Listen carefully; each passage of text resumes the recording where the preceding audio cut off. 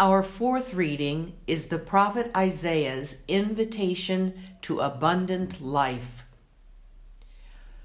Ho, everyone who thirsts, come to the waters, and you that have no money, come, buy and eat. Come, buy wine and milk without money and without price.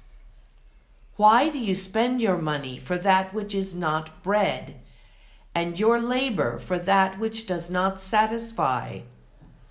Listen carefully to me, and eat what is good, and delight yourselves in rich food. Incline your ear and come to me. Listen so that you may live. I will make with you an everlasting covenant, my steadfast, sure love for David. See, I made him a witness to the peoples, a leader and commander for the peoples.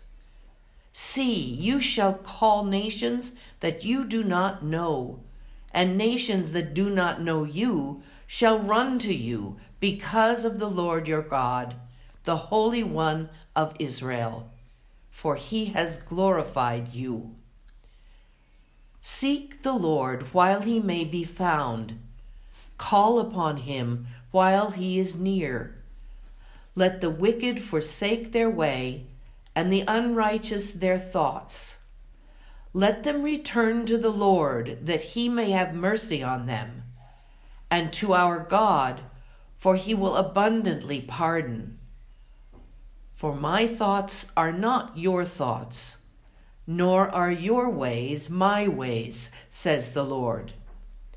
For as the heavens are higher than the earth, so are my ways higher than your ways, and my thoughts than your thoughts.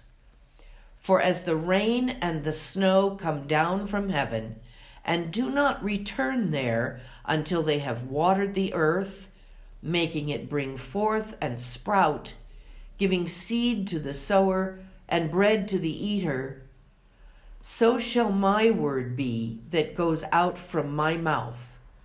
It shall not return to me empty, but it shall accomplish that which I purpose, and succeed in the thing for which I sent it. We respond with Isaiah's song of trust.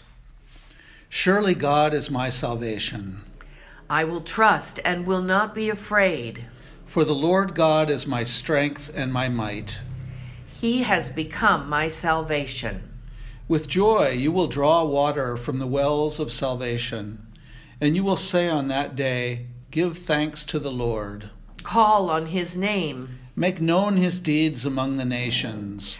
Proclaim that his name is exalted. Sing praises to the Lord, for he has done gloriously. Let this be known in all the earth. Shout aloud and sing for joy, O royal Zion. For great in your midst is the Holy One of Israel. Let us pray. Holy God, you created all things by the power of your word, and you renew the whole earth by your Spirit. Give now the water of life to all who thirst for you, that, rejoicing in your covenant of mercy, we may bring forth abundant fruit. Through Jesus Christ, our Savior and Lord. Amen.